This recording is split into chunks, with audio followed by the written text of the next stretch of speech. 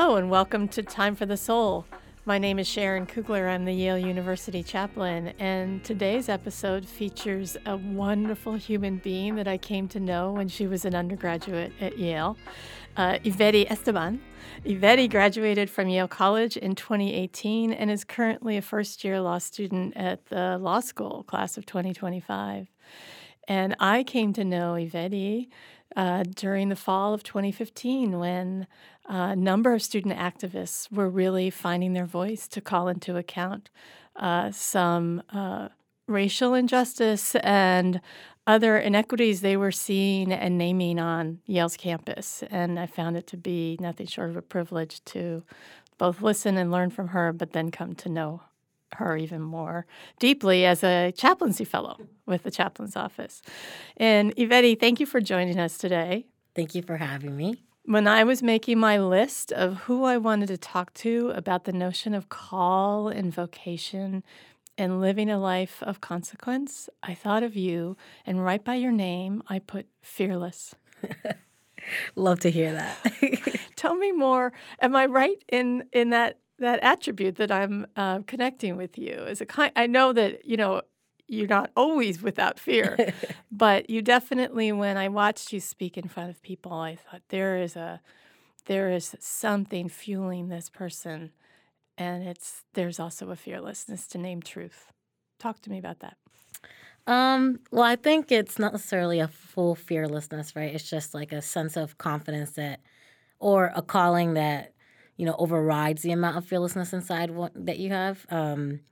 Because, we're always, fearful of what might happen or what might not happen or what we don't know, right? But at the end of the day, I think that there are certain situations in which what needs to get done and what you see needs to be done kind of outrules whatever hold the fear has for you. And so it just becomes much less significant inside of you, right? And then so the confidence kind of starts to build, and then you just do what you got to do, I think, there's a lot of situations in which you saw me, there's like nothing left to lose, Yes. And so when there's nothing left to lose, what are you fearing, right? Yeah. So I guess fearless in that sense, but, not without the like pressure of fear too, right? I'm always with that as well. So I think that's true.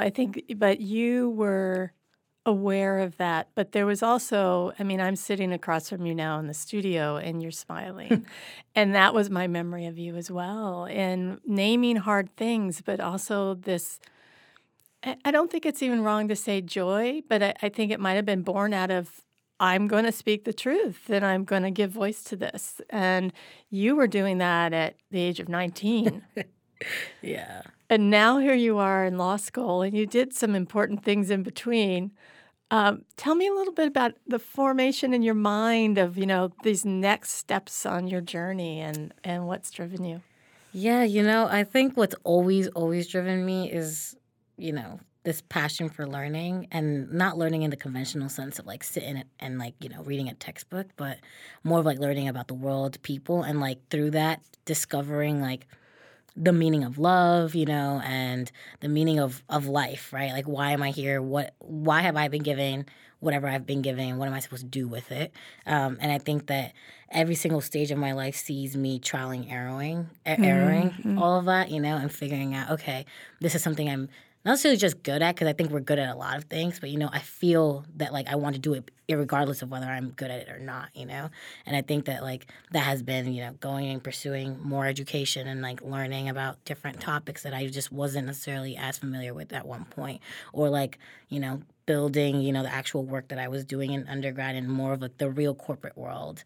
We're coming back into, like, doing law school again and thinking about, okay, this is like the culmination of being able to bring all my experiences and all my resources together to make that huge impact beyond just, the 2 square mile college campus that I once existed on, right? So, yeah, and that's all, again, motivated by just this idea of, like, knowing that, our true calling in life is kind of like learning to love. And, like, this is how I learned to love people, places, things, the world, So. Well, the idea of our call in life is about learning to love, is, in many ways can be understood in religious context as well. Is there any spiritual context for you when you use that language? I mean, I am someone that was, brought up in the Catholic Church. I know. So that is that. Catholic education through and through, from the beginning to whatever, high school. And I have done every single sacrament thus far, so that's that. There are those ideas that are, promulgated by, doctrine, right? Right. But, I think that this stage of my life sees me moving away a bit from that. At least it sees me moving away from organized religion and more like taking the core values and playing that out a bit, right? Yeah. So, like, I understood love as, like, Jesus is, this being, let's not call him a person, but whatever, that sacrifices himself at the end, right? For, like, to wash away the sins of all of us, right? And, like, I can understand that self-sacrifice as something that continues to actually motivate me, right? Like, I see myself, like, there are moments where I'm like, I get angry and I'm like, wait, no, like, I can see why a person did this. Let me take a step back and, like, choose to, like, hear them out, understand them, and, like, maybe be there for them where people haven't been there for them that made them do this, right? And so that crosses everything that I do, right? It's like DEI, where I think a company has just messed up whatever they've done, or like, thinking about carceral politics at the law school and thinking about like, yeah, maybe this person killed 8 people, but why? What was behind that, right? And like, how can we all point fingers? Where did everyone go wrong along the journey to this moment where this person felt that this is what they had to do? So yeah, I think that there's this idea of like empathy, love in the form of empathy, love in the form of compassion, and just love as like the selfless, feeling, right? That like is rooted in what I was taught in my religion that continues to transcend, that doctrinal understanding of spiritual life, to now like this everyday I'm building how I want to associate myself with that doctrine and how I think about the next stage of my life and what I want to move and give to maybe my future family or the family that I'm creating right now with like the people that I love and surround myself every day with, right? So, yeah, that's a lot. No, I really appreciate it. And when I think of you, I really do think of you as a spiritual person, but not as part of an institution. And so it almost feels in a more pure sense because there's no distraction of doctrine really in it. And when you talk about making mistakes or having fear and all those things that are just part of being human, it's part of our journey. I always circle back to there's got to be a foundation there that is really, someone once said to me about interreligious work, they said, you're doing the work of the heart of God. And when I listen to you and I've watched you grow all these years, that's absolutely what I see, is that the work that you're doing and what you aspire to do feels to me to be the work of the heart of God, and however we understand that. But I think, going back to that original question about fearlessness, because there's a spark of joy in your every breath, even probably, when you don't want it. Yeah, it's true. It seems to me it's a nutrient for you. It is. And I hope that there are so many people that you're going to encounter in your life where you get to spread that nutrient out. I hope so too.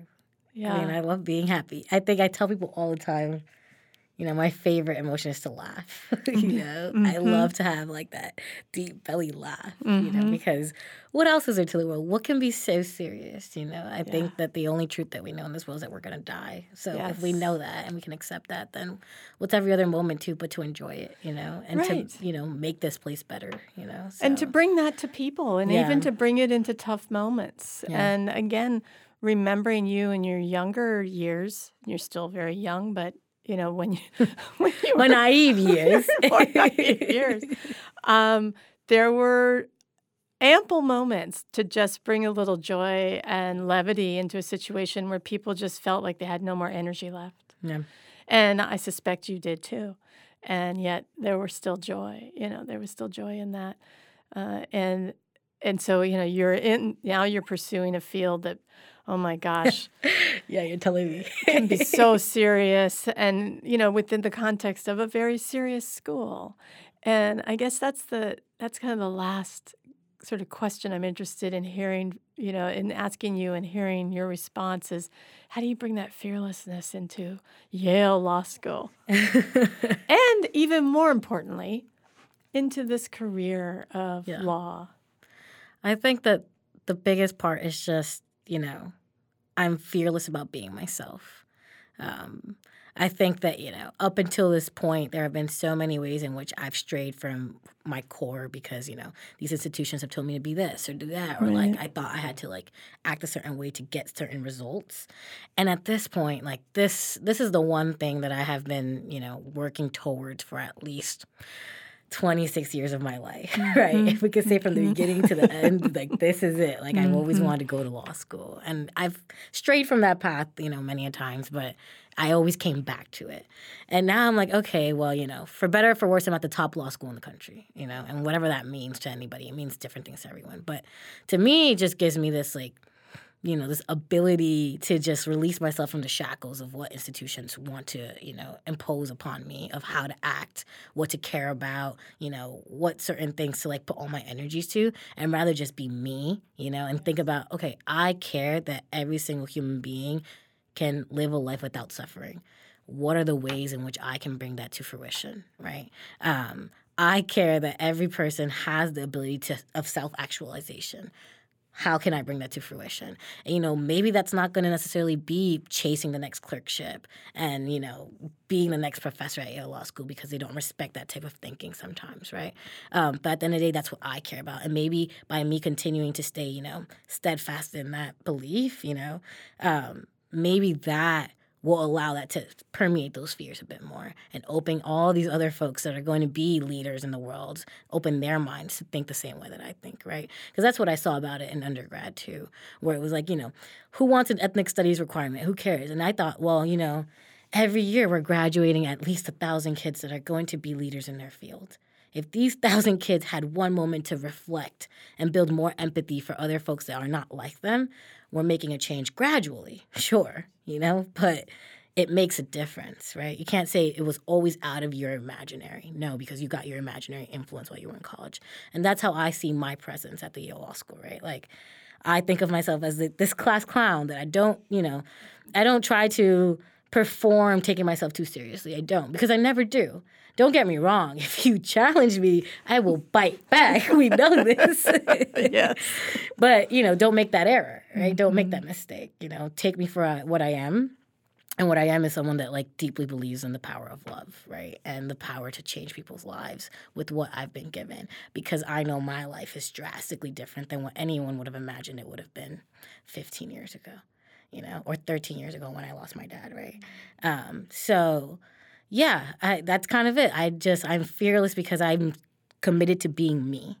And there's no one else that can undermine who I am, right? Except myself. Right. And maybe God, but, God's an extension of me to a certain extent. So, we can talk about that some other time. So that's how I think about it. At this point, I have the degrees. I've done the work. I've worked in different spaces. I've been me in each single one of them.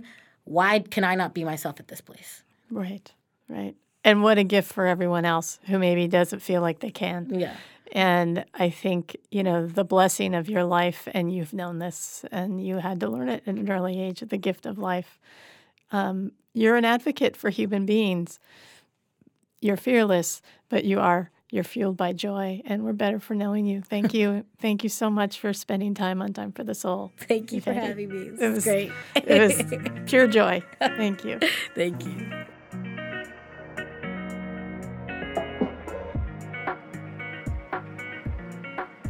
Time for the Soul is produced by Ryan McAvoy, created by Sharon Kugler, Maytal Satiel, and Sean Mignon. Our music is by J.P. Dervin. This has been a production of the Yale Broadcast Studio.